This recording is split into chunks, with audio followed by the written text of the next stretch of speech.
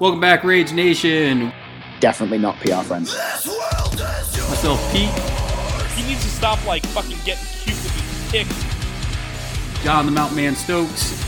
You're not putting them on my models, motherfucker. Chris the Non-Tech Asian. Put the tape measure up and get some widgets. You really frustrated me. You walked away and you came back and your scalpel had been thrown across the room. I'm just here so I don't get fined. I will share with you my one rage quit story. That I'm a robot and I don't have a solo personality. This is going to be a really great opportunity for everybody to see how you effed up.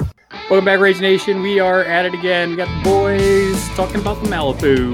Yeah. We got the number one winner, Chris, with us.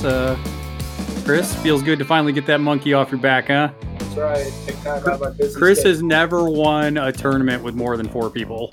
Yeah. Spoiler alert. So it felt good. Then we got Dixon, who's in Worlds. Yay! And then just like the Olympics, Pete's just getting on the podium with the bronze. Hey man, podium is podium. There's a lot of people that would still wish they could do that. Yeah, Also, so you're getting really good at Bayou, which is still shockingly So whoa, stupid. we finally I get a hate Bayou. competitive Bayou player. I Whoa! hate Bayou. well, so it's funny though, and we'll talk about this when we get into the actual. We're going to talk about the tournament that Chris and I went to in Raleigh, but we're also going to talk about some terrain things because looking at the tournament and talking to people, there's a lot of interesting comments that I've seen over the past week or so just about terrain. And then obviously we want to share with new players some things that you want to keep in mind with terrain because new players can definitely get overwhelmed with all the features that terrain brings to Malifaux.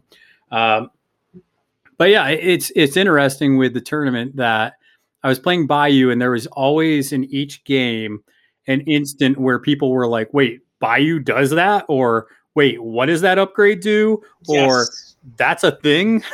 Yeah. I swear, Bayou's stupid. dude. The first time somebody gets tricked by the upgrade that gives somebody disguise, they're like, wait, that model doesn't have disguise. Like this upgrade does give him disguise. Like it's shocking to them. I can give everybody disguised. Yeah, I mean, the first time I was playing Zip as a Bayou player, I realized wait, I can actually put the upgrade on the Skeeter so I can travel around with Mancha Roja. That's actually not bad. And it just leapfrog Mancha Roja into position and be like, my time is now. My time is now. Yeah, and the funny thing about 2 gremlins in a ghillie suit, it gives you +1 size, it gives you disguised, and then demise ability, it also gives you a Bayou or a Bayou, I guess it is just a Bayou right? gremlin, yeah. So it's fun. And people are like, man, that gives you all that crap for two stones? Sure does. Dude, it gives you a 2-point model for it gives you a 2-point model and a couple of other rules for 2 stones on a minion. It's incredible upgrade. All 3 upgrades in Bayou are great. It's just there are other factions that have better ones, and somehow they always take the spotlight. Yeah, and before we get back into the podcast talking about our main thing, I do want to give a shout out to our awesome patrons. You guys rock. Definitely creating a lot of awesome content and upgrading all our equipment and stuff because of you. So big shout out to them. Thank you, guys. Also, make sure that you guys are following us because we do random giveaways. Sometimes Weird sends us stuff, and we'll do giveaways on the YouTube channel, Evil Empire, Facebook, Twitter, Instagram, and also RageQuitWire.com. We always do that stuff. If you guys want to support us directly, like our awesome patrons, go to patreon.com/RageQuitWire, where you can donate as little as $1 a month. Appreciate anything to help keep the lights on. Before we get into our main topics, though, of the tournament and then the terrain, something that I thought was interesting is we talked about models that we don't like. And actually, probably the biggest model that we've been getting kickback on that I've seen people I've been talking to is actually the Bellhop Porter. People have been sharing a lot of different ways that they're like, no, this is actually kind of a legit model. You guys should probably rethink that. One-off solutions. I mean, No. it works well with this one other model. Oh, okay. Well, cool. No, so here I'll give you guys a list and then you can tell me what you think about it. All right. So there was a couple people I was chatting with today in the Discord, and other things. Are we gonna talk about the tournament some more? Or are we gonna?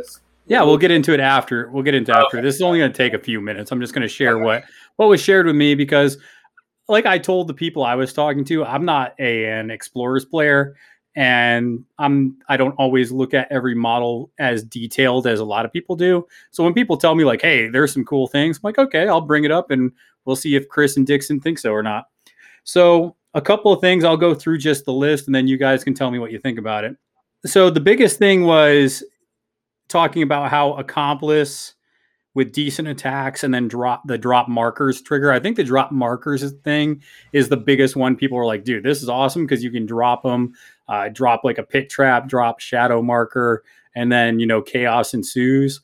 Also, another thing that people were saying is you could do the bellhop porter, do maybe an attack, do I've got your back onto somebody like Cooper, and then go ahead and accomplice into Cooper. So there was a couple of that. I mean, it's just something that people are doing. Another person said it would be awesome to give Shielded to the Grave Goo, Accomplice to it, and then engulf a master with that ridiculous dual total. So that was another thing somebody said.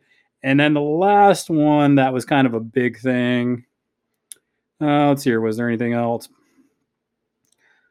That was kind of it. And then said kind of it had some of the cuter things that you could do with it.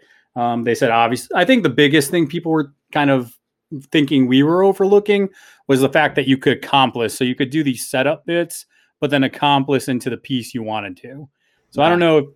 I specifically said it when I was talking about whatchamacallit. What's the word I'm looking for here? Oh, extended reach. I compared him to Yamashiko, and Yamashiko can still beat the crap out of people and buff the minions around her. This guy doesn't even do that. I know that people are saying, oh, no, you can still charge and do damage and blah, blah, blah. But the coolest thing he does is give out Shielded. And in keyword, models that use the Shielded thing that are Seeker models do it better. For example, Jetsa herself just tells the stupid, the goo thing, hey, walk through that severe and walk through that water over there and whatever, the hazardous terrain. And that's it. That's how he gets the Shielded thing. Yeah, absolutely. So the Lamplighter will let you push a model whenever it's healed, and you beat the crap out of the Grave Goo, and then you heal them. And every single time you heal them, you push them 1 inch in terrain. You're getting a shield every single time. Yeah, so it's much more functional. Well, and also somebody who was talking about the "I've got your back" thing, right? It's like, okay, you have that, but also you can get that for 6 points with, I think Euler has "I got your back."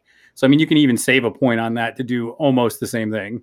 Better, because if I remember correctly, Euler is the one that can teleport to any Enforcer, right? Yeah, by your side, yeah. Yeah. That's. I mean, sorry, like, I think the bellhop porter is just missing that extra thing, and I think he does. I think his tricks do a lot of things that a lot of stuff in Explorers already does. I think if. Yes. I was talking to Wilson about it, and he was like, I think you're really underestimating Accomplice. I'm like, you're probably right, maybe. And this model might be better in another faction that doesn't have access to some of these things.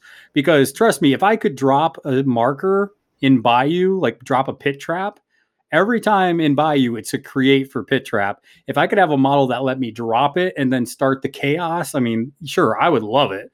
But we're not talking about that. We're talking about this model in Explorers. Yeah, and the marker thing is great, but every single keyword that puts out markers does it better. I mean, does a lot better. So that's the only thing that we're harping on here with this podcast is he's not where he should be at 7 points. He doesn't do the damage to merit the Accomplice, to be honest. Like, that was a big miss that I saw. It's like, why is Accomplice good when he just doesn't have the damage to actually be scary? Because those are the best models with Accomplice or Companion, are the models that just like, I'm going to kill something or hurt it really bad, and then I'm going to tell that guy to beat the crap out of you too. Like, those are the best models. That's the reason why the Emissary in Outcast is so scary, because he can actually give out Companion to any beater. Be like, all right, that guy has it. Yeah, I love the feedback, and I look forward to putting them on the table and playing them in a lot of different situations. But what I see is he's not worth the point cost when you could take something else in keyword that does the job better. Yeah, and I mean, honestly, like I said, it's one of those things where if you find a use for it and it works in your play style and your list, hey, by all means, it works for you. I would really like it to do something else. I keep saying it. I'm a big fan of if this model gave out upgrades, I would be super happy with it because I could just imagine the robot throwing stuff to people. So that would be cool. I'd like to see that. Here's your pretty blue bonnet. Yeah, it'd be funny if he hands out like a pistol, like a stat 5 1-2-4 pistol. It's like just something. Yeah, I feel like in his big ass bag, he has to have like bandages or like a first aid kit in there somewhere. It's like heal your stuff up a little bit or something. I don't know. But all right, we're going to get into the actual event that we did. So we're going to kind of go quickly round by round. We'll just say what we played against, what the strats and everything was, just so people know what we're talking about. And then we'll kind of give our just feedback about how we did and what we kind of saw when we did the matchups. It was a 3-round tournament. We ended up having about 8 players, and round 1 was definitely kind of interesting. So round 1, it was standard deployment, break the line, vendetta, spread them out, outflank, let them bleed, and deathbeds. So we'll start off with Chris. So round 1, you have break the line, and you actually had an interesting experience with this one. We actually prepped you, and I think we prepped you pretty good for this pool. So just what did you think going into round 1? What'd you bring, and how'd you feel about that list going in? Yeah, so round 1 was all about me putting my opponents on his back foot. I brought Bass, and I brought an entire in-keyword crew. So I had plus 8-inch deployment, meaning I had 2 inches away from the strategy markers. So dirty. At the start of the match, I had 2 Pathfinders, which got to push 2 of my units 2 inches directly touching the strategy markers. It was just phenomenal. Yeah. So what schemes did you end up picking before we get too much into it, and what'd you play against? Yeah, but I took evil. It's so evil. But just wait. This is. It turned out to be a really good game. It turned out to be a fun game, I should say. So I brought Outflank, which I did score both points for, and Deathbeds, which I only scored 1 point for. I scored 3 of my break the line points, and I played into Terra, and one of my drops was the Sandworm. So I was having to work around burying the entire game. Because for those of you that don't know, Terra's entire crew beats the crap out of buried models, and the Sandworm shtick is he gets to bury and pop up. It was funny because Chris was talking to this guy before the game started, and Chris was like, yeah, you have like, 1 or 2 models that can attack me when I'm buried, right? And the guy's like, no, pretty much everything except for the totem and 1 model that he brought. Oh, okay, got it. Yeah, it was nasty. It was just... I couldn't bury. I had one situation where I buried, and that was because I was the last activation, and I was trying to get the first activation, so I had a couple of pass tokens type thing. Score ended up being 6-0. The guy that I was playing against usually teaches other people how to play Malifaux, and he didn't follow his own rules. He wasn't playing the game the way he was supposed to be playing the game. He was out for blood. He got a little kill happy, and I was just, like I said, I was putting him on his back foot. So turn 1, I had already had one of the markers, 4 inches, activated and interacted with twice. Left marker, I was already, activated. The map was kind of weird though because it was on a raised platform in the middle, so I couldn't start with any of my guys up there because it would have just put me at an obvious disadvantage. So I didn't even interact with the 2 middle markers the entire time. That's why I ended up only with a score of 3. I got a couple of things. So this is just funny. Yeah, and that's super cool. Like the game went that well on your side. But like, if you ever seen the movie Serenity, absolutely, I love Serenity. Remember that scene where Mal is like basically going straight at the Alliance, and the Alliance like, oh, he's not even slowing down, and all of a sudden the Reavers come out all of a sudden. Yeah. That's the feeling you get when you're playing against Bass. Yeah. So remember when he was like, Aim at the Reavers. Aim at the Reavers. Will somebody fire? It's like you have an entire crew like 2 inches from the midline. You're like, oh, Jesus, take the wheel. What is happening? I'm so happy Chris and I come from the same meta because I played against this list and I was playing Maw. I played against this list, I think, 3 times before we did the tournament. And the whole time, definitely one of them I did. And then the other ones, it's just you're trying to figure out how to score points. You're figuring out he's already on the center line. I'm just trying to get out of my deployment zone. I got to go there. I'm going to get shot at. It's like, what the hell are you supposed to do in that situation? It is absolutely just, it's nasty playing Bass. That crew was built for this pool in round 1. Yeah, absolutely. I mean, they are squishy. So I lost like both my Pathfinders, within the first 2 turns. I don't feel bad for your opponent trying to get kill happy when everything is made out of tissue paper. Everything is made out of tissue paper. He's just like, I'm killing this. I'm just like, all right, but you might want to play the game. I will say the one game I felt best about was when I was playing Zip against him, and I threw Bass over a wall of pianos and then just beat the crap out of Bass. That was good. All right, so you said you ended up 6-0 at one, Chris?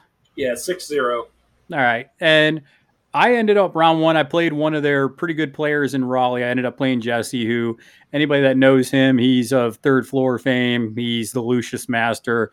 If he's playing Guild, he's always going to play Lucius. That's pretty much Lucius plus. He's always going to usually bring a double master. There's no gentleman's agreement with Jesse. I was like super shocked to learn that there was scumbaggery going around, and I was like, if I started seeing people do double masters, I would start doing double masters myself too. So it's not like, well, I told him I was like double masters, huh? Oh, it's beneath me with the whole double good. He didn't tell me. He didn't tell me. So round 3, I played against Jesse. And Pete didn't tell me that Jesse was using. Well, we didn't really have time to talk. It was quick rounds, but every single one of my rounds took until the full time. Yeah, so I ended up in round 1. I ended up taking Outflank as well, and then I also took Deathbeds. And I dropped Maw, so I was playing Maw into Lucius, and he ended up bringing Lucius Nelly, which is pretty terrible because Nelly makes it where. Kind of like what we were talking about, Dixon. Nelly plus a false witness makes it where if you want to interact with the break the line marker, it's going to be very difficult to do. They have 4 models with that ability to make it so that if you're within 2 inches of this thing, I choose where it goes. So yeah, like it's Nelly, Allison Date, false witness, and the actual field reporter. It's a nightmare. I'm pretty sure there's more, but like those are the 4 that I know that I would bring. Yeah, so I ended up bringing Maw, and with Maw, I brought 2 Soulstone Miners, 2 test subjects, 2 Bushwhackers, Gracie, and a Bokor. So I don't know if people get surprised by this, but I only had 1 stone. But with 2 Soulstone Miners, I mean, that changes pretty quick. And the only one using the stones really is just Maw, so you don't need a ton of them right off the bat anyways. So this one was kind of interesting. Basically, it ended up as a 4-3 game. So Jesse ended up winning this one. And it was interesting because I kind of had to pick apart his tech models. So I had to kill the lawyer. I had to kill the changeling. And then once I got those 2 models, it really started to swing where I was just kind of starting to pick apart his list. He put Nelly in the middle to try and sucker me into just throwing my beaters in there and not doing anything. I definitely got rid of. I was like, nope, we're not doing this. I ended up moving Gracie, and I charged Maw way past her. I ended up killing the lawyer with Maw, and I scored Deathbeds. I also got 1 point for my outflank, and then I got 1 point for the strap. The reason I didn't score any more, even though I was in a pretty strong position, because at the end of turn 3, all he had left was a Guardian that had 1 hit point, I think. He had the Totem, Nelly, and Lucius, and I think that was it. So I pretty much the board was going to be cleared in just 3 models on his end. And I think I don't think I lost a model at that point. I might have lost a test subject, but that's it. And it went to time at turn 3. So, and that was, I mean, I love you, Jesse, but that wasn't on me. I mean, you haven't played in a while, and I get it. Lucius is a slow master. So it is what it is. But I really felt like if we went another round, and if we definitely went 2 turns, I feel like I would have won that game. One turn, maybe a tie, but it was a good game. But I feel like I wore the list down and was going to start to do work on it. I need to figure out if it's because of the list, the matchup, whatever it is, the double masters. The reason is in Neverborn, I have it already like pretty quick that it's 5 for Lucius, 7 for the Changeling, 5 for Lucius, 7 for the Changeling, and then everything else is just straight flipping with a stat 5. So I like it because it's and the thing is though is like when Jesse was activating, it wasn't that bad. He did the activations pretty quickly, but where he got caught up is trying to figure out, the Lucius thing of which model do I want to do the extra activation? What am I trying to do? Is this worth doing? So he kind of got in the think tank a lot. And it was funny because after a couple times, you're like, well, no, I can't make a decision, pass token. I do my activation like 30 seconds to a minute, pass it back to him, and he's just, oh, well, I guess I got to go now. And like he said, it was because he hadn't played in a while, which I understand that because he's been busy with life, which a lot of people have been. 100%. So, I mean, I don't begrudge him for it, but I do a little bit because I like winning. So it's just funny. I do appreciate the game, though, because it was a good game. Jesse is definitely skilled with Lucius. It's cool to see. And the cool thing was I know how Lucius works, so I didn't have to stop him to explain the nonsense, but he definitely does it right. And my favorite thing he did was we were flipping for initiative, and he cheated in the red Joker. I was like, oh, man, that's cool. I guess he got it. He's like, cool. Now I'm going to activate my lawyer and pick it up. Give me that. So basically just free cheating your red Joker and getting it back in your hand seems pretty good. Oh, it's awesome. Like the lawyer usually draws you in Neverborn, he draws you 3 cards. In Guild, I need to play that game, but drawing 2 cards seems pretty good to me. And so people that haven't played against Maw, especially with the Soulstone Miners, the Soulstone Miners are just beautiful models because in Maw, they come turn 2, they're going to come down with 2 focus on them. And they're going to come down and probably kill at least one of your models that are kind of weak, maybe 2. Depends on how well the flips go. But those Soulstone Miners pick off your weak models. That's what they're designed to do in that crew. So if you're playing Maw and you see, like in that game, I saw the Changeling was kind of by itself. I was like, that's their job. They're going to drop down. They don't care because they're not charging. And they killed themselves a little Changeling. Yep. This is a good game. Goes through life. Grit your teeth. It was a good game. I definitely enjoyed it. Wish I would have came out with a win, but c'est la vie. So round two, we had Wedge, Turf War, Catch and Release, Bait and Switch, Outflank, Research Mission, and Breakthrough. So this is kind of very similar to the round 2 we had in Georgia, Chris. So I was having flashbacks of Brandon making me rage quit. Yeah, but thankfully you didn't drop Ken. So I mean, I didn't. I will share that in a little bit. What did you end up dropping though? All right, so I brought Jedsa against Zoraida. I brought Catch and Release and Research Mission. Final score ended up being 4-4. Came out as a draw, and it was actually funny because I had the game, but last turn I mispositioned a little bit, and then I was just like, literally at the beginning of the last turn, I was like, this is what I need to do. He can't counter this. And I did none of that. I just got distracted. I got a little distracted. I wanted to be a little funny.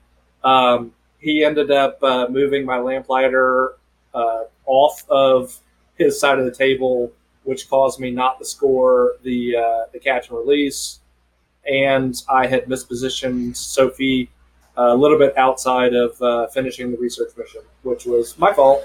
But yeah, it ended up being 4-4 because I got a little sideways. What did you think about playing Zoraida? Some people really hate that matchup, but what did you think? So midway through turn 2, I took out Bad Juju because he. Oh, how'd you end up killing Bad Juju? That dude's a beast. Yeah, because he didn't realize that Jedsa can stop everything when it comes to healing. So the demise is I get to heal 4, and you were like, take 4 damage. Yeah, so it was funny because he positioned Bad Juju pretty badly with Zoraida, and I was like, okay. Yeah. So I moved Zoraida up a little bit, and then and he still waited to activate Bad Juju, and I activated Mikhail, and he did a little bit of damage on Bad Juju, and then he activated Bad Juju. And he was like, regen 2, and I was like, okay, but instead of regenning, you have to take the damage. And then he was like, wait, what? And I was like, once per activation, I can, instead of healing, you take damage. And he goes, well, okay, well, that's a wash, I guess. And I was like, no. You take 2 damage. Instead of not a healing, wash. it's instead of healing, you take the damage. You saw the light in his leave He's leave like, his oh eyes. my He's God. like, oh shit. I think I mispositioned a little bit. This is But my instead of- nightmare. Instead that- of getting out of it, he Yep. stayed. And Cost him.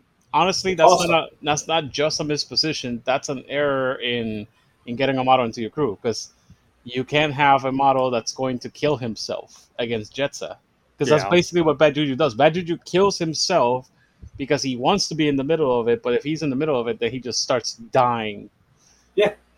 Yeah, so he can't do the thing that you're wanting him to do because he's going to die against Jetsa for sure. Exactly. It's absolutely. 100%. Yeah. I was slowly picking away his crew. He ended up with, I think, 2 models left at the end of the game, Zoraida and a Silurid. Those Silurids are annoying. They are very, very annoying. They won me. They won me one of the rounds in this last tournament because they're so flipping annoying. They're like, Yeah, 6 they're- points of be whatever the fuck I want to be. Yeah, they don't hit nearly as hard as the first mate, but they're just as annoying. Yeah, guy's name was Chris Cole. It's an awesome player. Really enjoyed playing against him. At the end, when he was like, I made a draw, I was just like, you jackass. But I really did enjoy playing against you if you're listening, Chris. Yeah, and it was funny because he didn't beat. He tied the Rage Quit Wire guy. So, He tied me. yep. And it's funny. So, looking at round 2, I started having just PTSD flashbacks to the other tournament. I look across, and the dude I'm playing is playing Neverborn. So, literally the same factions, almost the same pool. And I'm sitting there like, this jackass is going to drop Nekima. This is a Nekima pool. But there's a difference this time. Instead of dropping Kin, you dropped again for the second time. I drop Maw, yeah. Yeah. Well, awesome. And the difference, though, in this one is I knew I couldn't bring all my kind of cheap minions because they just died all these ridiculous flying Matt Damons. So I had to bring a tankier list. So against that one with Nekima, I ended up bringing Maw, obviously, with the little lass. But let me pull this up right quick. I assume already 2 Soulstone Miners because they're really hard to kill. Yeah, so I ended up bringing 2 Soulstone Miners. I brought Bert and Gracie. And what else did I bring in that list? Soulstone Miners, Bert and Gracie, Maw, and the first mate with the ghillie suit. So Nice. That way he had stealth and he had disguise, which ended up being huge because there was a couple times he wanted to charge with his mature Nephilims, and it just wasn't going to do anything because I had stealth and for stealth to help with the luring of he brought in the little minion thing that can lure, but then also make sure I didn't get charged by those stupid matures. Yeah. So that was huge. And what if I jump? Don't forget about that either. So they get one hit on the. That's why I love the first mate because it's 12 points for it. I'm not sure you can kill this model. Yeah. Yeah, and that's what kind of was interesting about it. But anyways, so he deployed, and most of his heavy hitters were so I deployed pretty far back, and we had these weird kind of, and we'll talk about this a little bit when we talk about terrain, but we had these weird bridges that had things that could go under them. So if you were height 2, you could go under them, which prevented a lot of his stuff, which was interesting. Yeah. But anyways, when I deployed, I realized that most of his heavy hitters were on my right side. So I decided to do a hard just about face and go left. I was going to make him use as much distance and fly with me some crap to come get me. But I ended up kind of keeping Maw in the middle because I realized, hey, he's probably going to try to headhunt. So I'm going to keep Maw a little bit away from the pack so the pack doesn't get chewed up. So, anyways. Did you get any upgrade to Maw? No. Well, Okay, I did 12 cups of coffee. 12 was on okay. it. Okay. So, and that was just mostly to if he brought any or dropped any schemes, or if he wanted to do some of his bonuses, it just shut that down. Okay. Like Fly With Me. So it worked out a couple turns. But anyways, Gracie, the first mate, everybody ends up going to the left. My Bokur, Little Ass, and Maw are the only ones that stay kind of in the middle. The Bokur went up to go get one of the turf strat markers and flip it. So I had both flipped. And sure enough, Nekima came charging down turn 1. She ended up getting a hit in there. But the good news is she was the only thing around. There was nothing else close. Everything else was trying to set up their strats and their schemes. So that really didn't end up. It was scary because Nekima was right there, but I had basically the Soulstone miners could drop down, and I had Maw there to deal with her. So I felt pretty good as long as Maw didn't die. But that got a little iffy. So I ended up taking Research Mission, and then I ended up taking Breakthrough on this one, just because I didn't want to do anything that had to deal with being near these demons. So turn 2, Nekima puts a beating on Maw. I think Maw only has 5 hit points left. Ooh, wow. And well, maybe it's 6, but it's close. And the Bokur died in like one swing. Holy So crap. Nekima killed a Bokur and Maw was hurting. But I then activated Maw, put a pit trap down, started smacking Nekima around in the pit trap. I had Nekima down to like 6 boxes, which was great. So at that point, I started activating the Soulstone miners, and the Soulstone miners ended up killing her turn 2. So were you using the careful planning then for draw card or for the shielded? So at first, the first turn I used for draw cards. Okay. The second turn and up, I started using it purely for shielding. Makes That sense. way, give me some soak, take care of Black Blood a little bit. Yep. And that's kind of what I ended up doing. Makes sense. The rest of my strategy was to try and kill everything else except for the matures, just because I didn't feel like I could really compete too much with the matures. And I figured if I killed everything else, then the matures would be reduced to running, strats and schemes. So that was kind of my plan moving forward. And after I killed Nekima, the Hooded Rider came in and killed my Soulstone miners with that stupid, what is it, Revel in whatever it is. Revel in Conflict. Yeah. He ended up killing both Soulstone miners, mostly because of Black Blood, but a little bit because he finished them off. Right. And then somehow the Little Lass didn't die. I don't know how that didn't happen, but the Little Lass didn't die. She's insignificant, so it's probably not in his priorities. But he got a swing on it. I don't know how she didn't die in that Revel swing. Yeah, it was just crazy. Anyways, so I have Bert, Gracie, and the first mate running up the left flank. They ended up killing a young Nephilim, and they ended up killing, I don't know, what's the minion thing with the lure there called? The Lete? No, the Lilitu. Lilitu, whatever. Yes. Ended up killing that thing. And Maw was just running for her life because the other mature ended up coming into her. So basically what it ended up coming down to is at the end of the game, it's pretty close. I think he's winning 3-2 at one point. But towards the end of the game, I end up scoring Breakthrough. He had to use one mature to run off and start running the strat. And the other one was trying to run down Maw.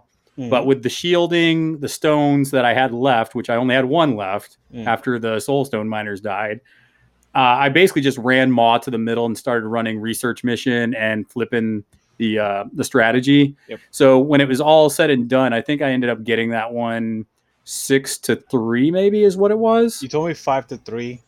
5-3. Yeah, it was something like that. Dude, it's just between Scamper and Diving Charge. It's really hard to keep Ma in a place, dude. Like it's so hard to keep her in one place. Yeah, and that's kind of the thing is I really, especially the first turn and a half, 2 turns, I was running for my life. I was just doing every little trick, and they don't call Maw Trixie for nothing. I was using every trick Maw had, just because Scamper was a thing. He didn't know about Scamper because apparently he hadn't played Gremlins in a bit. Right.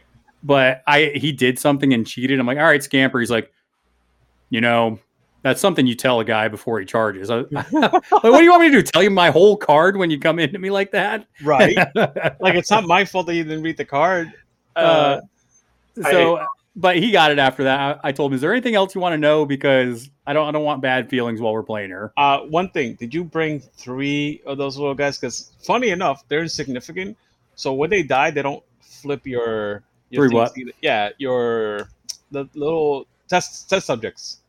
Test subjects aren't insignificant. I thought they were. Am I? No. What the? Oh, No, that's why I didn't bring them. my B. Yeah, they can go scheme, and they do. They die fast, though, if you focus on them. They don't die super fast, but they die. For a 4-point model, they do not die fast. Well, to a Nephilim, they do. Nephilim needs to hit it 3 times or 2 times with focus. Yeah, but the problem with the with the test subjects is they usually damage themselves too. That's true. So it really isn't, and I didn't want them to become a problem where I had to turn around and go get something because they died too soon, which is very possible against Nekima. But yeah, I ended up getting the breakthrough points. I ended up getting 1 research mission, and then I ended up getting a few for the strat. So it was a good game. I definitely brought it back because it was rough there. I was just running for my life. Maw didn't die, surprisingly. Maw, and I tell you what, I have never thrown so many handful of snakes attacks in my life. I was just trying to throw snakes and get them to run away. I was like throwing snakes and pushing them away. I'm like, get away from me. Dude, that's the right play because like the thing that people keep forgetting about is the weakness to matures is guns.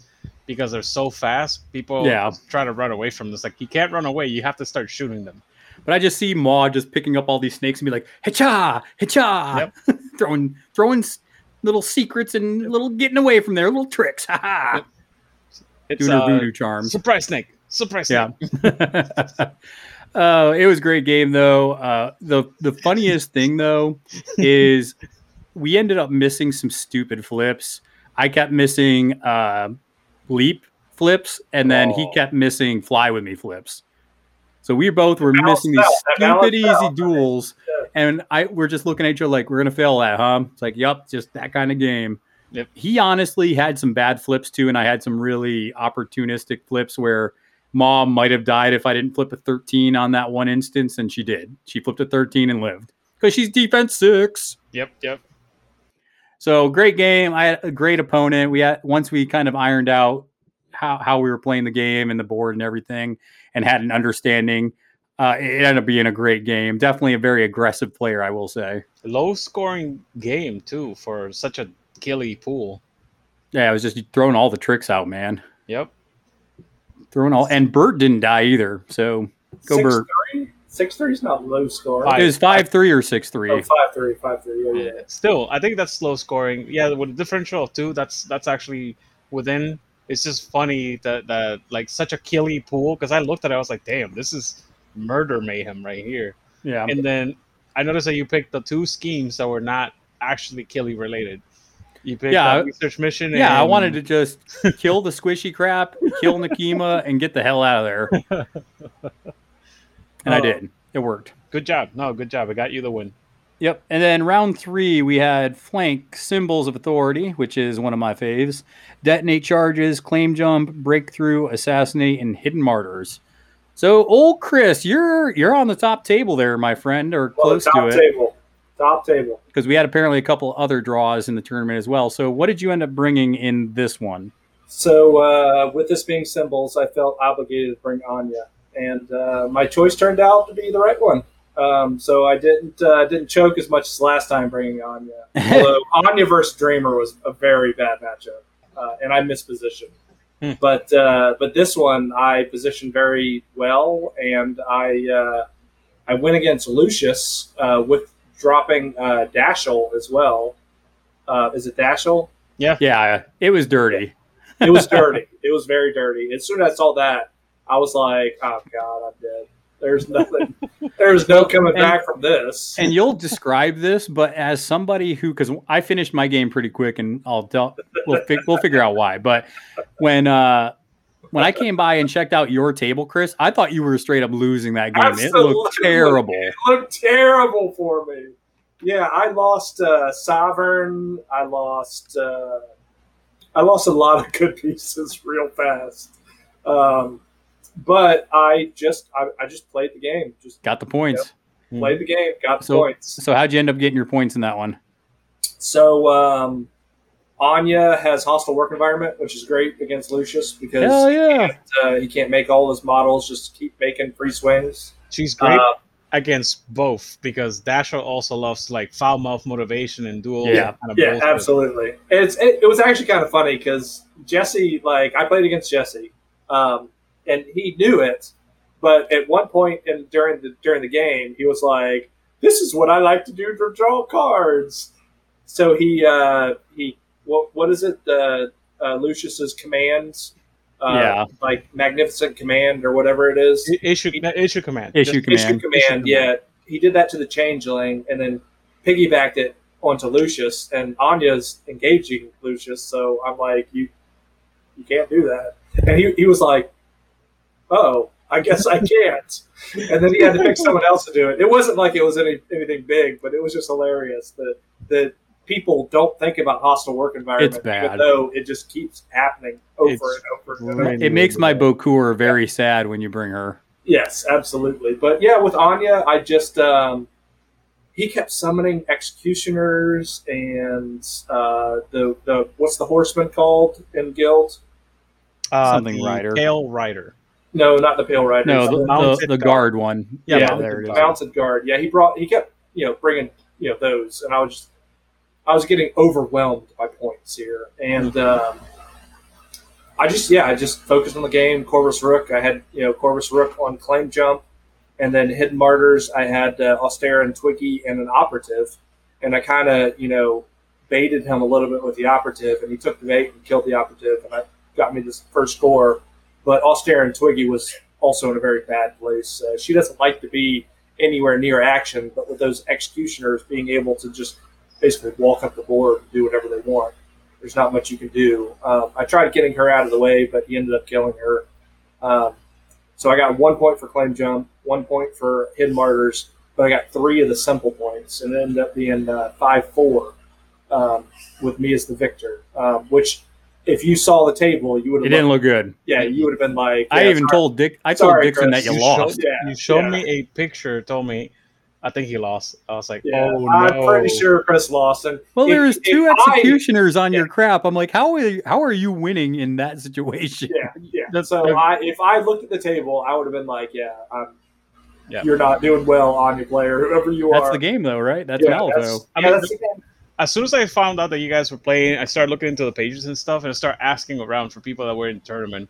So, like Maeve, she told me that that you won, if I remember correctly. It's like, he won 6-5. I was like, yes. But then Pete told me that after that, Pete told me that you lost 6-5, and I was like, no. Well, technically, the game was being wrapped up, and I didn't ask Chris, but I'm like, it looks like he lost. I mean, I didn't see any world where, with the amount of models that was on the Guild side, I didn't know.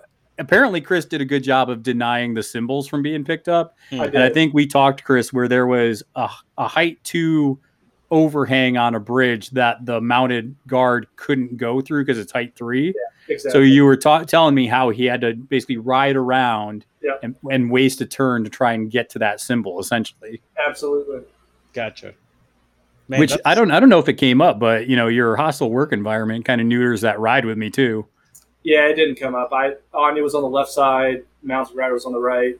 There was nothing to it, but I did the right thing with Anya. I got Anya right in Lucius's face, basically. Oh, you didn't say the good part though. So Jesse took Assassinate. Yeah, Jesse took Assassinate. He got the first point with taking Anya down to 4 hit points, and then he was like, at the end, he was like, in retrospect, I should have killed Anya, and I'm like, well, yeah, but you wanted to get both points, and you let her live, and she got that. That's the thing, though, and this is what I tell people about Assassinate. If I pick Assassinate, I only plan on getting the last point, because as soon as you reveal the first point, I feel like there can be a lot of terrible things that happen where you just don't kill that master now. Right. So if I ever have an opportunity to kill the master and just get 1 point off Assassinate, I totally do that because I would rather the master be gone. I can agree with that. There are plenty of circumstances. That's usually why I don't take Assassinate, though. I usually don't take it because I know I only usually get 1 point off of it because I don't want to risk your master living and causing problems. If you can kill the master, there's no use keeping it around. Okay. Yeah, I couldn't take Breakthrough because I knew Lucius's shtick with changing the scheme markers to his. Yeah. Plus, I don't have that much control. I kind of get the bloodlust going. I'm like, it's there. Kill it now. Kill it with fire. My game. I mean, come on. It's your boy. You know who I'm dropping round 3. It's got to be Zip. So it's symbols. It's a diagonal board. You're on flank, so you're not even back all the way. It's just Zip all the way. And it was a Bayou mirror match, but it was Zoraida Bayou. So I kind of chuckled because any of this, I'm going to obey you nonsense. Zoraida's at a negative, so she's probably not obeying my stuff. So I ended up bringing Zip and the boys. I brought Zip. I brought 2 Iron Skeeters. Of course, you got to bring the first mate with the upgrade, the ghillie suit. And then I ended up bringing Maris, Bert, and Gracie again. I mean, if I bring Gracie, most times I like bringing Bert. They're a package deal. I like them together. But anyways, I ended up picking on this one. Let's see. I did Hidden Martyrs, and then I did Breakthrough. So that's what I was planning on doing. And he ended up bringing an interesting list. He brought McTavish, which actually I don't think was a terrible thing because McTavish ignores concealment. Right. And he brought 2 Silurids, First Mate, Bad Juju, and a Bokur. So he had an interesting lineup, but in the diagonal board, I didn't know how he was going to make all that work. And he actually made a pretty bad mistake turn 1. He ended up moving both Silurids. He activated both of them first. So that was his first 2 activations. And he ended up moving them basically up towards my symbol. So he's pretty much on the halfway line. Right. And against Zip, that's not good because I can get to him. So I ended up on one flank. I had Zip, Maris, an Iron Skeeter, and Earl go just jump 1 Silurid. Like those 4 models just went to town. Earl even got a swing in with his wrench and did 2 damage to the Silurid. On the other Silurid, I had the first mate, Gracie, an Iron Skeeter, and Earl, or not Earl, but Bert. So I always mix Bert and Earl up in that dang list when I'm talking about them. But yeah, so I had, 2.5 beaters going after 1 Silurid and Zip and Maris and the gang going to get the other one. Needless to say, turn 1, both of those Silurids were dead. Yep. Both those gangs just jumped on him and beat the bricks off of them. Yep. And you just saw the look in his eyes, like, I made a mistake. This is bad news bears. How could this happen to me? And here's the other mistake that he made is that he ended up trying to, I don't know if he thought it was going to scare me, but he brought his first mate towards my first mate, Gracie, Bert, and the Iron Skeeter. I was like, so you're throwing your 1 beater into my 2.5 beaters. I mean, as soon as you said the rest of the list, I don't think you said Bad Juju because I don't remember seeing you hearing. Yeah, it was Bad Juju. Bad Juju was kind of in the middle. So if he was there, why did he also have the stupid guy with the gun, McTavish? McTavish is not good. I think he brought him just for the concealment ignoring. I think he was going to obey to try and just kill stuff with McTavish. I don't know. I mean, sorry. You got plenty of good shots from McTavish onto me. So it wasn't bad, but it's expensive for just the gun that you're bringing. He's 9 points for a bad gun. Yeah, and it ignored what my crew does, so that is what it is. But you're shooting like the Iron Skeeter, so you do 3 damage, but you're only really doing 2 because they're armor 1. That's a moderate shot, so I'm assuming you're talking about moderate hits, right? Yeah. But that's what I'm saying. But going back to the first mate, my first mate had the upgrade, so my first mate has the trump on it. He ended up bringing the first mate into Gracie, which is a mistake because Gracie's armor 2. So even if he gets a good swing with the first mate on Gracie, I mean, okay, I'm going to heal it back up next turn. I mean, you're going to put maybe 2-3 points of damage on Gracie. So it just wasn't a good decision. Yeah. He should have just realized that I fucked up. The Silurids are dead. Yeah. First mate needs to go try to get my scheme points somewhere else. Go to the middle, hang out with Bad Juju or something. And that's kind of where he started really going downhill. Because after that, Gracie and my first mate killed his first mate. Gracie healed back up to full. Bert went over and started killing the Bokur. McTavish ended up getting thrashed into some pianos by Zip. Yep. So that was starting to happen. And then Bad Juju, by the end of turn 2 and 3, ended up basically having to go get the strats because he had nothing else to go get it. So literally Bad Juju became a ridiculous strat runner. And then once I killed the Bokur, now he had no link from Zoraida to Bad Juju. Mm-hmm. So he couldn't obey because it was so far away from each other. Right. So it was just a bad game for him. He recognized the mistakes, and he even said, he's like, I had no idea. I knew Zip was fast. Yeah. I didn't realize Zip could do that. That was just insane. No, he's damn flipping awesome, but that matchup was in favor of Zoraida, so that's why. So I think I'm upset because of that. I'm upset because I played that matchup before multiple times. So why do you like Zoraida into that matchup?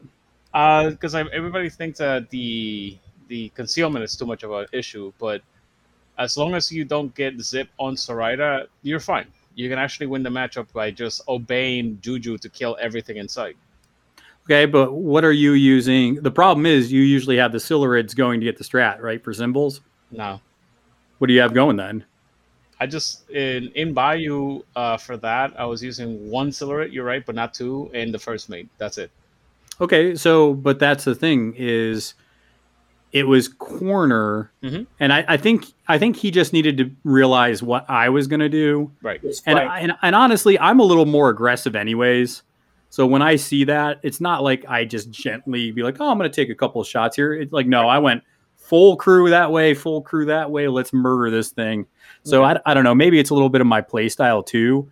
But I saw that they were way extended early, and I took advantage of it. I'm like, these things are not living past turn 1. That's fair.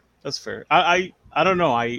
Honest to God, like I played against Zip a couple of times, and what was the deployment when you played against Zip though? That's a good point. Usually, I think corner and wedge probably isn't ideal for Zoraida. It's playable. Flank. It was flank. It was flank though. Yeah, but it was corner or flank. I don't think that's ideal for Zoraida. Well, flank is. Corners isn't, but I played that matchup and it's not that bad, really. Yeah, so I don't think it's terrible. Right. But I think if it's flank or corner, that automatically has me thinking Zip. And just the fact that I can cover so much of every part of the board, right? I think it really puts most matchups at a disadvantage just because of the deployment of that. I don't know. I love Gracie, and Gracie put Zoraida 10 inches up the board from corners. I also like Gracie, so when I start playing Zoraida, that's going to be my cavalry. Oh, 100%. Like that's going to be my ride. She's the best. I'm gonna have to get that new box, and I'm going to have to play Zoraida. Oh, I didn't tell you, Dixon. I finally found out how to use McTavish with Zoraida. I took the gator off of the McTavish model and put it on a 40mm base. Yeah, you show me the pictures. It looks so fucking awesome because it's such a huge model in such. And I'll actually use it. 40mm base. Yeah, like I'm sorry, I don't think McTavish is worth because he does. We talked about this in the models that we want fixing. He has no defensive tech, like at all. Yeah, Zip started thrashing him for sure. Oh, anybody you could have had and Maris, Zip and Maris with the up we go. They were just picking that gator up, and you just saw this gator going. But I ended up winning that game. I think he conceded beginning of turn 3 because we kind of saw mid turn 3 because we saw the writing on the wall. Yeah, and we called it 7-3. That's probably what it would have ended up. He could have used Bad Juju probably to get another point or two. Yeah. But that was about it. So recommendation, if you really want to play him and you like playing Zoraida, McTavish is great actually in Corrupted Leylands because he's fast enough. Yeah, because he is on the move or whatever. Yeah, he's fast enough to go through all 3 of them in your side of the deployment or all 4 of them if you're playing on like the diagonal ways. And also, Bert didn't die in that one either. So, pew! Okay, so people need to start focusing on killing him. Well, Just I whenever tell play people, against Pete, murder if the you crap don't if you don't kill Bert, you're going to have a ton of problems. You don't let Bert live because he can go scheme. His lucky skinning knife, man, that'll mess you up. The That's pepper crit box. strike. I have Pepper box too. Yeah, I have a bigger issue with the pepper box because of the blast damage that it does. Hell yeah, boy! That's how Yeah. I got you that one game we played. Oh no, you hit her straight in the face and then you cheated the red Joker. That's Yep. what that happened in that game. You're like, Yep. all right, Hollow Halloran, then get him into the mid table. Then he walks forward, reckless, boom, dead. I'm Pepper like, box. you Bow. bitch. Yeah, he's definitely worth killing. That's why because I think because I always keep him at least near Gracie, but the first mate was there too. Yeah. And when you're looking at problems, a lot of people don't go, oh man, how am I going to deal with Bert? Right. They're like, oh, I need to kill the first mate, or oh, I need to take care of Gracie. So Yep. Bert's like this weird afterthought for people. Yeah, I mean, slowing down Bert is so important. Yeah, Yeah. I'm sorry, not Bert. Slowing down the first mate is so important in that matchup. And honestly, I haven't figured out a good way to do it because in Neverborn, between Scamper and whatchamacallit, Butterfly Jump, it's really hard to keep him in one place. And when you're playing against Bayou, it's between Disguise, Stealth, and Butterfly Jump. It's just Yeah. it's a nightmare to get into this model. Yeah, for sure. And it was a good game. Like I said, it was probably about 7-3 when we called it, which ended up giving me two wins and a loss. So I finished pretty good, had a good differential, and Chris ended up with 2 wins and a tie. And it was announced that Chris won and I got the bronze. Good day for the old rage quit. It came complete. I thought I did not know that I was on top table. I thought I was on second table. Well, and the cool thing was the second. So we had Explorers got first. Second, Jeremy Peace actually got second with Arcanist. Yep. So that was awesome to see him do that. Which Yep. I think he played Marcus round 3. He played Karis 2, and I can't remember who he dropped first round. But he said he's not dropping Colette right now because apparently Colette he feels dirty playing her. Apparently she's pretty fun and good right now. Well, no, he wants the Nagatoro brother that's not released yet. Is Yeah. it brother or is it father? I don't know. The Haka guy. Yeah, the Haka guy is dude. That's a disgusting game, and the reason why he's saying that is because online we've played that matchup before. I think he won the last time we played because it's super hard to deal with the Haka guy. Yeah. Oh It yeah. is. I mean, you've got so many different. But with so many people trashing Arcanist, at least talk wise, it's nice to see. I mean, Jeremy's a good player, but winning with Arcanist when everybody's talking trash on him a little bit is kind of good. Well, coming in second, not winning. Coming Yeah. in second. Let's be clear about that. That reminds me. Explorers took one. I was requested to talk about one model in Arcanist that people wish to fix. Yeah, what's that? Well, first, are we done with the tournament talk? Yeah, I mean, well, so before we get in, I guess, into that model, so Chris, what's kind of your takeaway in that tournament playing your Explorers? Play the game. When all else fails, play Well, the game. and I think that's important. Strategy and play your schemes. Well, and because there was actually a moment, and this is my second round game, there was a moment where I started looking at all my models dying. Like I said, I was just a bunch of stuff was dying. Maw was hurt, and I was trying to just survive out there. And in my head, I was sitting there like, oh my God, I'm going to be 0-2. And I'm like, how am I going to get a win out of this? And you just have to kind of take yourself back and look at the board and say, where can I get points? So I started looking at it and said, I can get another one for the strategy if I move up here. I need to get in his deployment zone. That's going to be another point or 2. And then I need research mission. Let me get Maw the hell out of this combat. Because I think it would have been really easy for me to just fight this mature with Maw and probably die because I was low on health. But I didn't. I ended up moving Maw out, throwing some snakes to get the thing away from me, and then getting research mission at least in another strategy instead of getting in a fight and probably dying and getting no points. So that's definitely something I took away as well, Chris, is even when you're losing or it looks terrible for you, look at how you can get your points and try to come away with a win. And that's all I needed to do. And to tell the listeners, it's super easy with Ma to get research mission, right? Yeah. How do you get research mission very easy with Ma? Well, I mean, all you got to do is just anything that dies, or the way I got it is I moved up to the turf war marker. I dropped a pit trap, and then I dropped a scheme marker. Done. I mean, that was it. Done. Money. It's so easy. It's so Yeah, damn easy. with turf war, one of the markers already being there for you. It's Yeah, it's a good one. insanely easy. Yeah, and that's why Maw's also good with what's the other one? It's deathbeds. Maw's also good with deathbeds. Yep. Drop a 'Cause you scheme, drop a trap, smack. Drop a scheme and smack it. Oh, I got points. Yeah. Yeah, so definitely look at the schemes, how you can win. Look at the strats, how many you can pick up. And even if you only have one model left, if you got the points, you win. Yep. Too easy. You don't need to have all your models, and you don't have to kill all theirs to win. I felt good about it. I'm getting really comfortable with Bayou. I'm starting to add some more masters to the pool of things I might bring.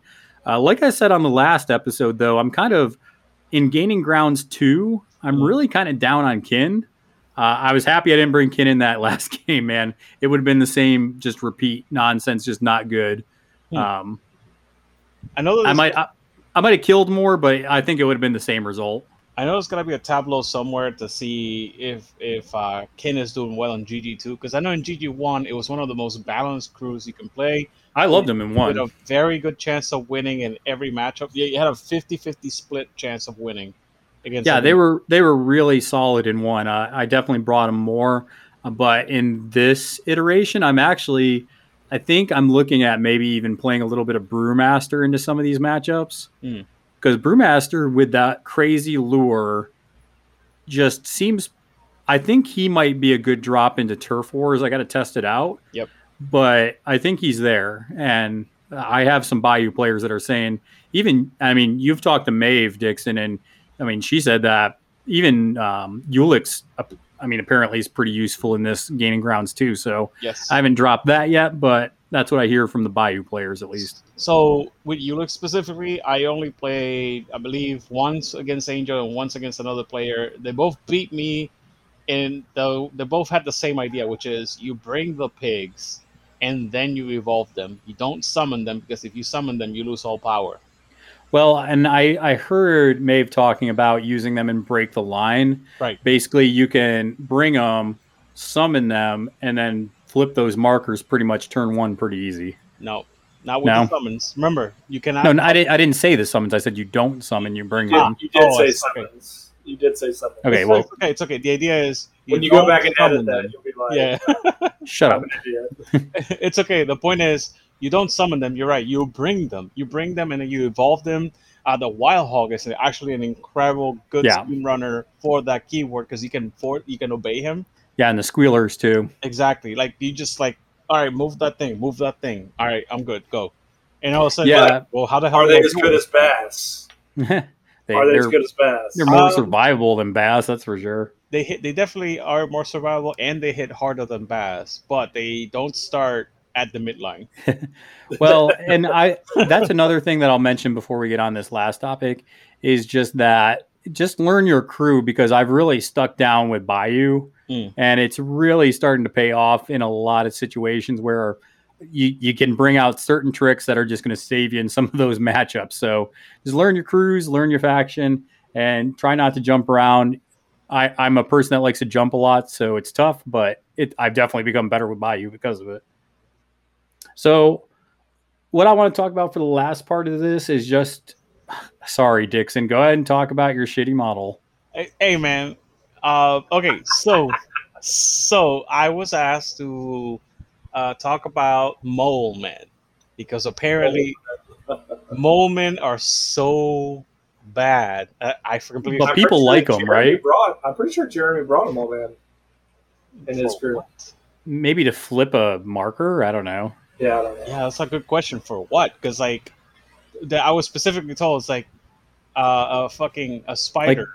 Like people like them, right? But they're terrible. Well, you're the one that brought it up. No, they don't. I don't think I've ever seen one on the table. That's the reason why I'm like trying to think about this. I was like, What was the last time I saw Mole Man? It's like, I don't and then know we what the- talked about it, and they're I like, don't even know what the fuck they do. they don't. I have it right here. They're defense 4, willpower 4, movement 5, and height 1. That's it. They're unimpeded. They're 4 points. They have 4 life. They literally Well, have no defensive they have- measures. They have tunneling though, which lets them move 10 inches with a bonus move. Oh no, dude! As a friendly ski marker, you have to literally target a friendly ski marker for them to move that. I mean, that's fine, but still, it's a 10-inch ignoring line of sight bonus move. I don't know about that, man. Like, I honest to God, like I was looking at this model, it's like, yeah, Don't they tunnel just get seems one cool. shotted though? Like once you get a Yeah. hold of them, they just die. That's Or you just literally- shoot Yeah, him? I mean, they die to a stiff breeze. Yeah. They and not even a stiff breeze. It could be like I don't know. They were sitting down and broke their hip bone. They That's die probably- to yeah. someone breathing heavily. Well, no. So I feel like they have that burrow trigger, but you know what they should have? What's the thing that the scribe has where it reduces the damage and then it buries? That's a defensive trigger. It's also Bet Noir has that. Ben Noir has that too. Yeah, Yeah, it's called. Hold on, we're gonna look it up real I forgot quick. what it is, but definitely they should have that. In It's called Fade. It's called Fade Away. So it doesn't quite fit fluff wise, probably, but I think that would make it where it's not going to get one shotted, and then it might be worth bringing. Right. I agree. But it doesn't have any. Literally, it's this thing. Like, I look at the Eliza, and then I look at this model and go, whoever made this model hated it. Well, Whoever made- I mean, it kind of looks like poop as well. It's just this. a hideous like, monstrosity. I wish it would look like what was that one cartoon that had like the mole man as the bad guy, and he had the gog. Yeah. Maybe it was Despicable Me. Was that it? It's the Impossible. No, it's the Impossible or Yeah. Incredibles. Incredible. Sorry, Yeah, Incredibles. Yeah, and the mole man, he had the he goggles and wasn't the stuff. bad guy. He was just like the comic relief. But yeah, Yeah, the That's what- Underminer. Yes. Yeah. So I wish the model would look more like that than this weird creature thing. But I get it. It's Chimera. It has to be a creature. I get it. And it has to be awful, apparently. Like, I am not. I'm sorry, Chris, but I don't see it. Like, oh, tunneling. no, Oh, it's a horrible model. It's a horrible model. I'm not trying to save it or anything. It's you bad. literally tried to save it with He the tried. tunneling ability. It has No, it has a 10-inch move that ignores line of sight, but that's it. That's literally it. I mean, technically speaking, if we're to be specific, it's 11 inches. Blah blah blah. I'm sorry, it's so annoying. you're right. Oh, Yep. it's so aggravating. You want to know what? Instead of talking terrain, because I feel like that's going to be a whole episode on itself, I feel like we should just bullshit this last like 10, 20 minutes or whatever. Okay. I mean, do you have another model?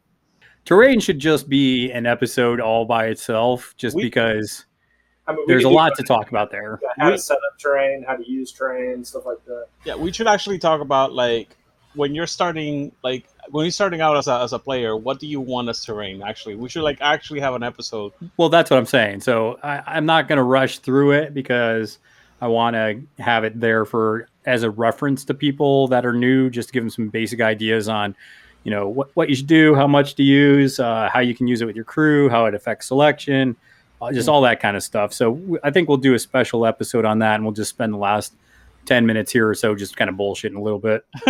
I mean, we always have the try to fix a model because that's honest to God, they're so. Well, we're kind of talking about our tournament results, so I actually want to kind of keep it on Okay. that topic as far as that goes. But I mean, we're all kind of. I mean, you're doing the online tournaments, Dixon. Chris and I are going from place to place. Yep. We have another Malifaux tournament. I know that I'm putting on in Greenville in September. Info on that will be up soon for people to. Hopefully, we can get a good mount there. There's a new store popping up that we're going to throw this tournament in. So, really excited for that. I'd like to talk about my last game then of this tournament. Yeah, sure. So, was that the one you said you lost 5-4? 6-5. I lost 6-5. 6-5. I played against Vladislav Korolov. There's a video out there. I got salty at the end, so that's the reason why. No. Oh, No. dude, But it was recorded. it was recorded. It's gonna be on YouTube soonish if not already. But yeah, What was the pool? So the pool was. Let me see if I can open it up real quick. But it was Titania versus Marcus. Me using Titania. I tell you what, I'm surprised. Marcus apparently has a lot of playability in 2. I've seen him a lot. In GT2, yes, because you don't have to kill. You don't have to be in the center. That's Yeah. 100% why he won. On top of like a couple of things that happened, like it wasn't like super lucky in every aspect because I didn't get super lucky in anything, and he got super lucky on only one thing. But that one thing made the difference in 2 points, and that's why I got salty towards the end because I was like, I can't believe this happened. And then he was playing a little bit slower. Why? Dude, he was playing a little bit slower too, so you know how it is. Like I eventually lost my faith. You don't gotta tell me about that. He was like 30 minutes to the last turn, and I'm like, dude, for the love of God, you played like 2 hours of this game. Out of the game time that we played of 2.5 hours, it felt as if he had played 2 hours and I had played 30 minutes. Yep. And I was just salty as hell. I'm pretty sure it's not the case. It was probably closer. But to that's like, what it felt like. But I'm it gonna felt time- like I I'm gonna didn't get to time it. play. I'm Yeah. going to time it watching the video. Well, and there's it's sometimes when exactly half and half. when you have your crew practice, because I feel like Titania for you, Dixon, is a lot like Maw for me right now. Yes. Where Maw, I can do my activations pretty quick. Like Yes. once I decide what I'm doing, it's just boom, boom, boom, That's done. exactly. Yeah, that's exactly. And then it. you play somebody who's putting in the tank and thinking a lot, and you're just sitting there like, for the love of God, move a model. That's exactly it. Like I was fine for the first like 2 turns. I was fine. Turn 3, I started getting like, come on, man! Like you can't do this every single activation. And I was like, he took like a minute or two of thinking every single activation, Well, and then I let had me to like ask. make up for it a little bit. So before you get into the pool a little bit there, Yeah. what are some tips that you can use when you're playing against somebody who's taking longer times? For me, it starts off with just some kind of like funny just side comments, Right. and you're kind of sitting there. And I know when I was playing Jesse, I dropped a couple of just funny lines like boom, boom, boom, done. I'm like, haha, it's back on you, and just stuff like that to try and Yep. loosely kind of make fun of it, but also point out in a fun way that I'm moving faster than you. I need you to move along a little bit. Yeah. No, I turn 3. I started saying things like, I'm trying to see if we can finish the game. We're like almost like that kind of stuff is what I was saying because like at turn 3 we were like an hour and 45 minutes in, and I was like, dude, come on! Like I know for a fact that we can play this a little bit faster. There's not that many models on the table. Just anyway, but yeah, that's it. That was it. It was like just trying to like. Well, and there was a track point of the too time. where I know in my game, Jesse was like, well, it looks like we're only going to get to 3. I'm like, well, if we pick it up a little bit, let's try to get 4. Like, let's try and get to another turn. Yeah. At So, least. yeah. And I think you're not being mean in that way, but you're pointing out that you want to pick up the pace. You want to get to another turn. You want to play the game, right? That's Yeah. a big thing. I mean, if you ended on turn 3, that means that there's potentially 2 points that you just never even picked up. Yeah. Chris, what do you do for slow play? You yelled at me in our tournament when I was playing Dreamer. He literally yelled at me. I felt attacked. I did, absolutely, because I was just like, hey, for the love of God, you have to go. I was playing Dreamer and I was in the tank trying to think of how to score points, and Chris is yelling at me. Like, Like, move your ass! it's been 15 Jesus. minutes. You're just sitting here staring at the damn models, Pete. Come on, move your ass. Let's go. Pick it up. Let's do this. Let's fucking go. So Wow. I'm sending you guys the picture. At the same time, I'm gonna be looking at it. Obviously, it is turf. It's flank deployment first of all, so we're literally very close to each other. It's turf war, and the schemes are breakthrough, deathbeds, hidden martyrs, spread them out, and bait and switch. Okay. Right out the gate, I can tell you right now, I'm not doing bait and switch. Like just straight up, I'm not doing bait and switch against Marcus with cats. All the animals. Oh hell no, he's gonna be in my deployment on turn 1. Like, Yeah. it's like nah. I mean, if it was me thinking about what you would do, you probably took deathbeds as one, I'm guessing. No, No? What'd you take? I actually scored both of mine at least 1 point. I took if I remember, it was hidden martyrs and breakthrough. Okay, I can see breakthrough. You're Yeah. fast enough. And that's why. Well, and people need to realize too, when it's either flank or wedge deployment, breakthrough's not hard. You get a fast model up there quick and just drop a scheme, you're good. Hell yeah. And that Okay, was- so Marcus, and people that don't know Marcus that well, he's trying to put these upgrades on the animals and go attack things and move quick. Right. That's kind of what Marcus does. Right. And honest to God, I had to switch out real quick because my list was actually 2 wall guys. And then I saw he was playing Marcus. I was like, nah, I have to defend. So that means that every single person in my crew, it was my crew was Titania, Rex, the Emissary, Gora, obviously, because I have to bring it obligated. And then it was supposed to be Ruguru and 2 wall guys. I took out those 3 models and put in Bowman and a mature Nephilim. And the main reason for that is because I knew for a fact that I could not outspeed him, so I needed to be able to hit him really hard when I caught up to him. And that's it. That's really why I made those changes. So I picked Breakthrough and Hidden Martyrs. I fully scored Breakthrough, and I scored only 1 point of Hidden Martyrs, and I scored 2 points of the strategy. That's my 5. But dude, I gotta tell you, like, round 1, maneuver, try to like catch each other, and he puts a cat like right smack dab in the middle of my crew, and Titania goes and just tries to kill something real quick, and I failed to do it because reasons, right? But dude, the cat that I hit, he prevented throughout the game 11 points of damage, and he healed that cat for 7 damage. Well, dude, I hear from people that are playing Marcus and stuff that those cats are actually pretty good in this gaining grounds too. I don't think that him flipping severe twice, moderate once, and then like I don't think that is specifically, you know, because like he prevented a bunch of attacks, and like I think it was 3 of them were weak or something like that, and then he just used up all his soul stones. I know for a fact on that one fucking cat. I mean, it has leap, which is pretty good, right? Any model that has leap, I'm a fan of. Yeah. It's 3, 4, 5, so it's min 3, and it can heal its. So was it getting the tear off a bite trigger then a bunch? Nope, not once. Oh, so he was healing it. He was healing it through Miranda, and because of the upgrades, he gets. I believe he heals +1 or something based on that. No, he had a good hand. Turns 1, 2, and 4. And he definitely used it to its benefit. I had a good hand on 2, 3, and that's it.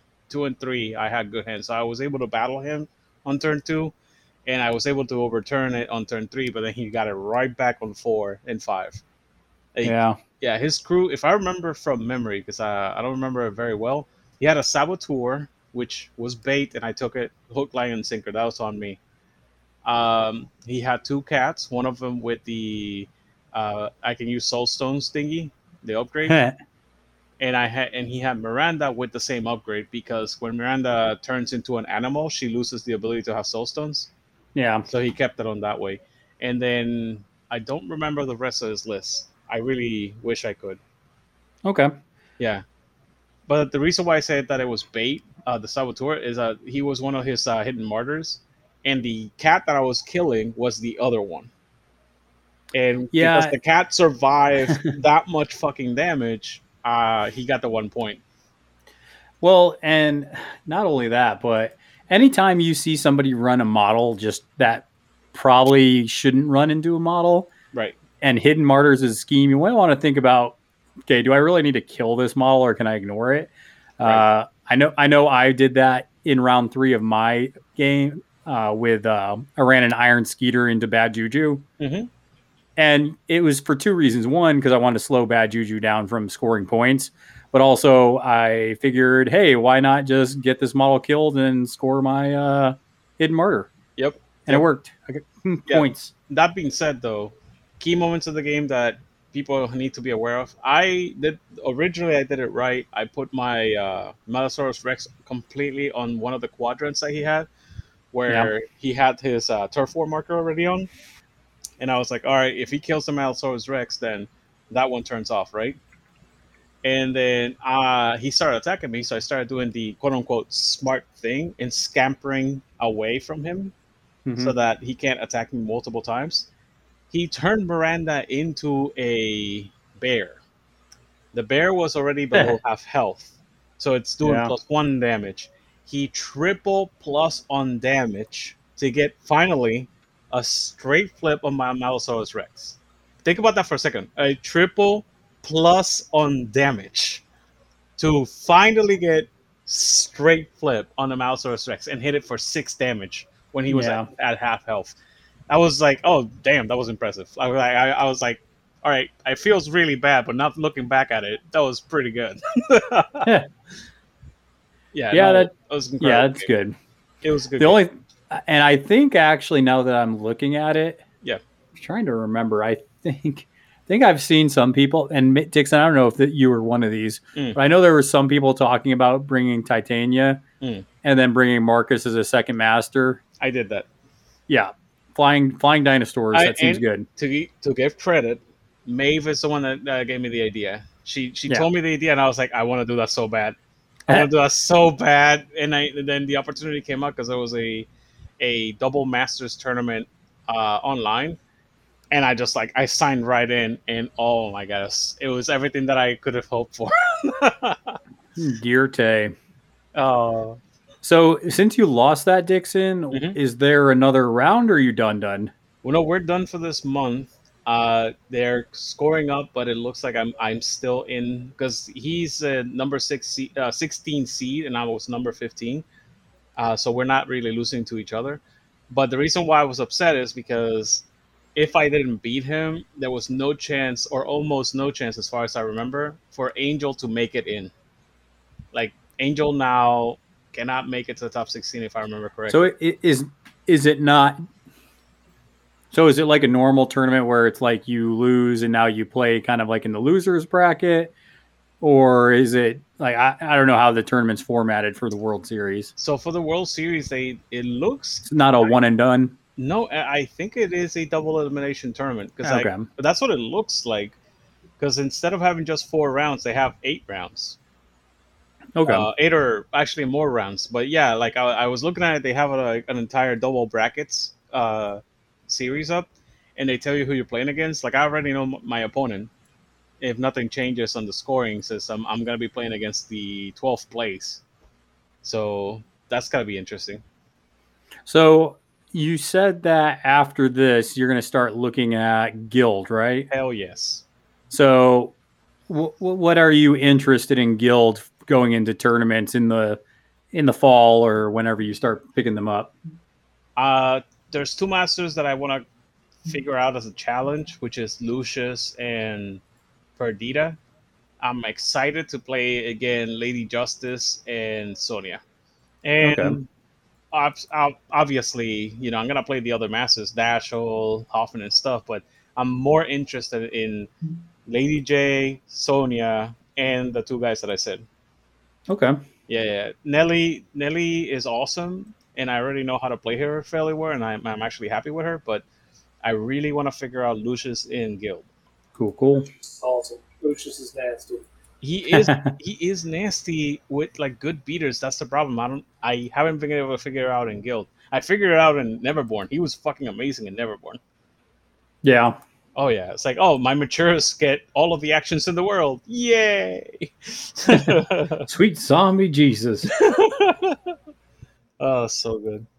It's gonna be interesting to see what you do with Guild. I know there's a lot of people that play them that like them, and some people can really unlock some cool things with them. So I'm kind of really interested to see what you do with them. Yeah, me too. Definitely. Like I said, Lady Justice is already like a solid for me in tournaments, so I'm definitely happy to play her again. And Sonia Crid, I don't know why people think she's bad sometimes. I think against wrestlers, she's gonna be so good, and I haven't tried her against Explorer now that I think about it. What do you think about that, Chris? How do you feel about a Sonia Crid? I don't even know if Chris knows what Sonya does. Really? Yeah, I haven't played against Sonya. She's the fire. Is she the fire one? That's the fire one. Yep. The reason I asked this because I think she's really good against Jetsa. Do you remove conditions? Yeah, I can with Sophie. Sophie can. Okay, so I have to kill Sophie. Is what you're saying? Yeah, and Sophie's super easy to kill. So yeah, you just got to kill Sophie like 3 times. Really? Well, yeah, because of the life tokens. Oh yeah. Well, that's the thing. You're like, oh, I can kill Sophie. Oh, he has like 3 life tokens.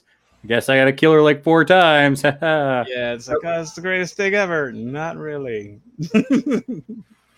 Yeah, and every time that you kill her, stuff happens. So Yeah. I can push her a little bit away. I can make it to where that next time she takes damage, she doesn't suffer any damage. Yeah, She She's doesn't fine. suffer damage? How the hell do you... Oh, that's right. that's the next time she suffers damage, reduce the damage to 0. That's a Jetsa thing. I forgot about that. Yep, feels good. Oh my god, kill myself. Yep, and I get to cycle a card, and there's just a whole slew of things that happen.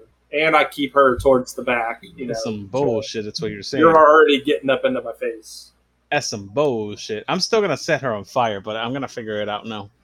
Yeah, it'll be fine. Yeah, so Jetsa can remove conditions on her heal. So all she has to do is get a tome trigger, 4 of tomes. And then Sophie she puts up her Camp by Candlelight, and any model that ends at activation within 6 of her can discard a card. Yeah. Yeah, no, I'm looking at Jetsa trying to figure out how to kill Sophie now. That's crazy. Yeah. So, and then Sophie could, like I was saying, Camp by Candlelight.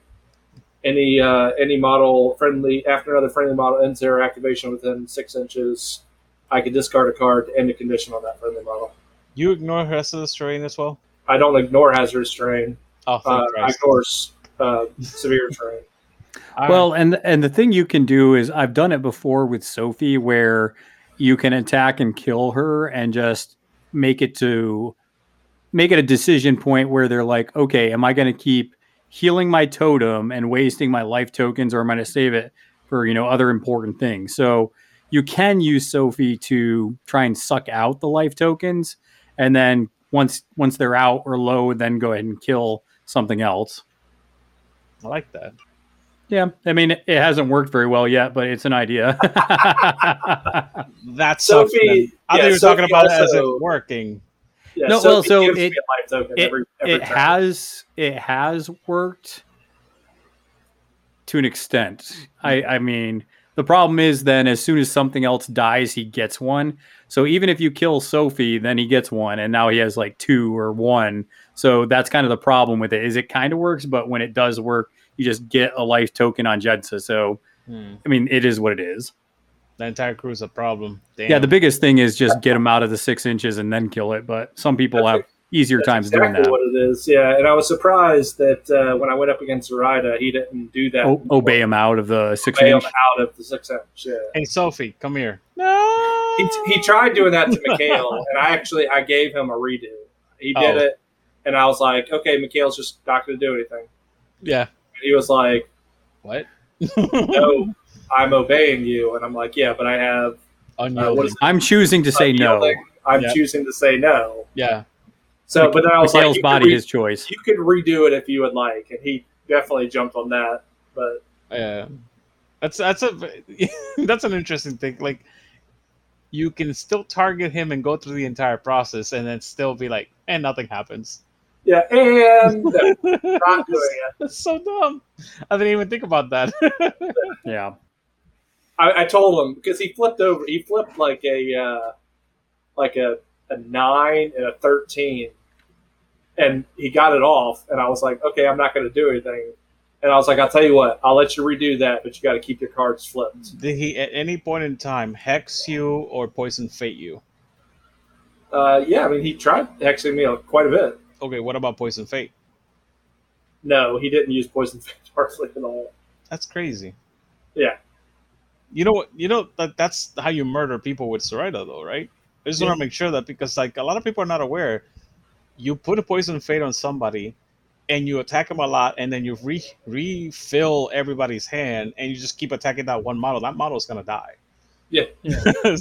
Like you don't have to hit him. So you could tell that he didn't have a lot of reps in the Zoraida because he also didn't use reading the cards at all. At all. And which I was surprised because I was just like, I forget about it too, and I played. I'm not going to remind him. I'm not going to keep reminding him. I'm just, right. Okay, that's your best weapon. Like looking at whenever I cheat, looking at my next card, seeing a 1 and keeping it on there. Yep. And then I have to cheat again. It just keeps looking at my top card. Yeah. I love using it. I love using it on myself only when I'm, whatchamacallit, when I'm trying to prevent damage. But you're right. Like it's so super powerful just to be like, oh, okay. So now I look at your deck. All right, discard that 12. They're like, no, that 12, that 13. Why? It's just line of sight too. So there's no range restrictions. My favorite time this is so beautiful. I look at the top of the deck. It's a black joker. I was like, all right, I'll put it back in. I'm gonna attack you. You're in sight concealment. I am not going to stone to get a straight. And they're like, wait, what? It's like you'll be fine. You'll be all right. Don't worry about it. Oh, it's so funny. Well, any last minute thoughts on tournaments, events, or anything else you can think as far as your faction? Yeah, if you're going to a tournament, play the game. Make sure that you play the game. Get the points. Remember, you have to get the strategy each turn you can. Otherwise, you're just missing out. Also, try not to get salty, because I'm pretty sure I could have figured out how to make that 2-point differential if I wasn't so salty. Yeah, and you really have to challenge yourself, because like I said, in that Nekima game, I could have easily just thrown in the towel and started making some really egregious decisions. But you just got to look at, okay, this was bad. Let's move forward, get some points, which can definitely be tough in those situations. Those flashbacks will make you do terrible choices. Well, so I did. I started thinking, like, as soon as we got to turn 2 and things were looking really bad, I mean, I killed Nekima, but things were still looking pretty bad, especially after I lost both my Soulstone Miners and the Bokur. I was sitting there in my head thinking of all the Bayou talk that we do on the Messenger channel where everybody's bitching about Nekima, and I'm sitting there thinking, can Bayou beat Nekima? I'm going to lose to Nekima again. How do I beat this stupid crew? And instead of going down that road, I was like, no, shake it off. This game's not over yet. And ended up getting a win out of it, barely. But that's all. The W, that's all that matters. No, I mean, you figure it out. That's the thing. Because I see it that way. You figure out how to, you see the line, the path to winning. It's like, can I get there? Yeah, so I do want to shout out, though, before we wrap this thing up. So the next Malifaux tournament that I know Chris and I are going to be at is going to be on September 18th, and that is at the new store in Greenville, South Carolina. It's a Game Castle, which is awesome because if you've been to Greenville, Borderlands is a cool store, but they don't always cater the best to miniature gaming, and they usually close super early. I think most times they close at like 7. So, yeah, it's kind of lame. But, yeah, Green Castle, my buddy Jake Smith is running events at Green Castle, and his goal is to do tabletop events or demos every weekend. So whether it's going to be a 40K, whether it's Malifaux, Infinity, his goal is to run events for the store. And the store is totally on board with it. They want to build a community. So they actually ordered a crap ton of Malifaux, like crew boxes. I got Jake to order, I think, at least 2 crew boxes for each faction, as long as like 2 support boxes. So, yeah, and it's going to be decent boxes because I kind of pointed it out for him. So they're cool models, cool crews, and the event's going to be cool. He's going to be running it with me kind of assisting with some of the rules and setup and stuff. But it's going to be a fun tournament. You should definitely check it out. All the folks in North Carolina, Georgia, South Carolina, even Florida, come on up to Greenville, and we'll get some games in on the 18th of September. I'll be ready with my phone to get those live updates and to answer rules questions. That's right. That's right. You can be our judge by proxy. And I already did on the event page, we did post the pools already. So go ahead and check that out. I'm going to be advertising this. So when people start listening to this a couple weeks from now, hopefully they'll already have seen it. But if not, go ahead and sign up. Go ahead and get your games into practice for the pools. And we'll see you on the 18th, hopefully.